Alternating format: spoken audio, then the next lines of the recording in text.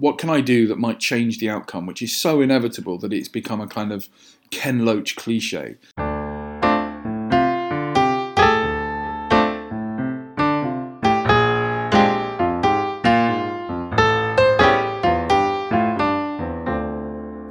Welcome to the Unhurried Moments podcast. I'm Johnny Moore. These are short stories of our sense of time being shifted and something unexpected happening. I first came across today's story on Twitter, and I knew I had to get Alan Lane onto this podcast. I'll let him introduce himself.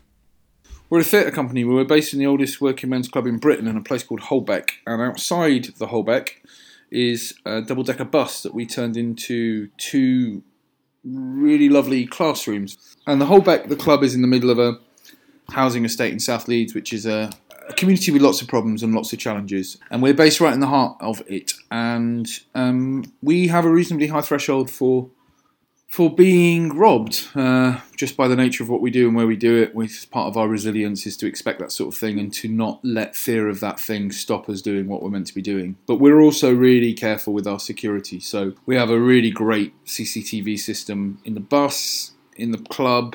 And our bus was broken into by a group of young people. Nothing was stolen. It was just enough to be an annoying amount of work to fix it. And some doors were pulled off and handles snapped and that really boring stuff, which actually it comes from not really feeling like you've got a place and not really feeling like things are for you.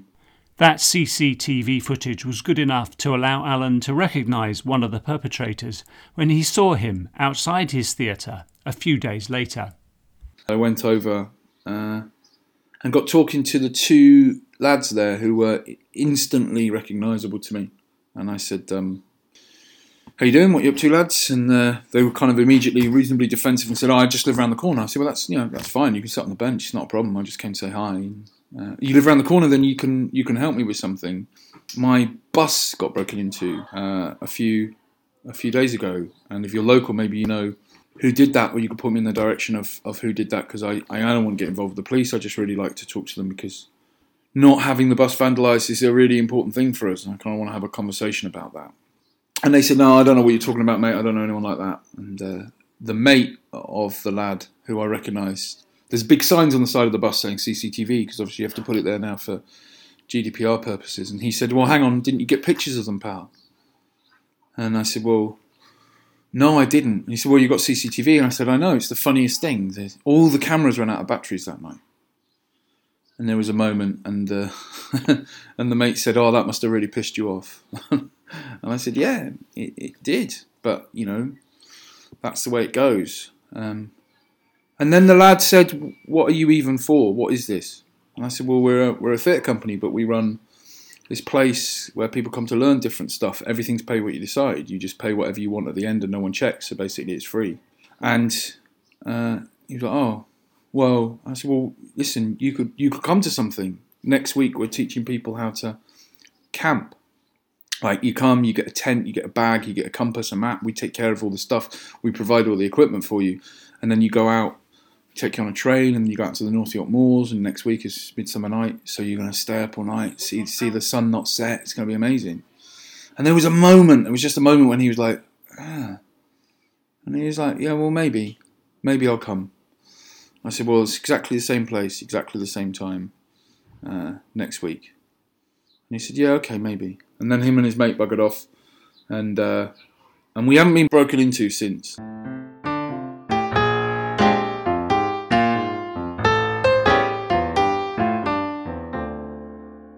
So you can tell Alan is a bit more than a storyteller. He wants to change narratives, not expecting miracles, but improvising with reality to see what can be made of it. This would be an amazing story if it ends with him coming back to the class, but we live in reality and we live in South Leeds, and that is not the case. But I was so buoyed by that kind of engagement. I was so buoyed by the fact that we'd managed to have a conversation that was not boring, that wasn't about me saying you broke into my bus, that wasn't about I've called the police, that wasn't about all that stuff that has to happen when people do that.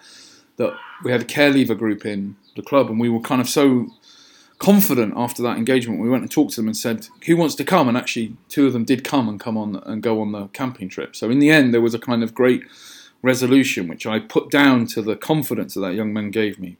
And the really interesting thing about the world we live in now is because that exchange went on the internet, that caused all sorts of other people to engage with the projects we're doing here in other ways, and their interest was piqued. They,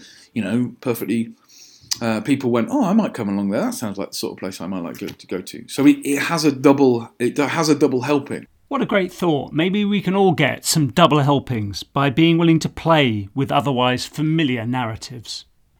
Thanks to Alan Lane and to you for listening to this episode of Unhurried Moments. You can find out more at the website unhurried.org. I've been Johnny Moore. See you again soon.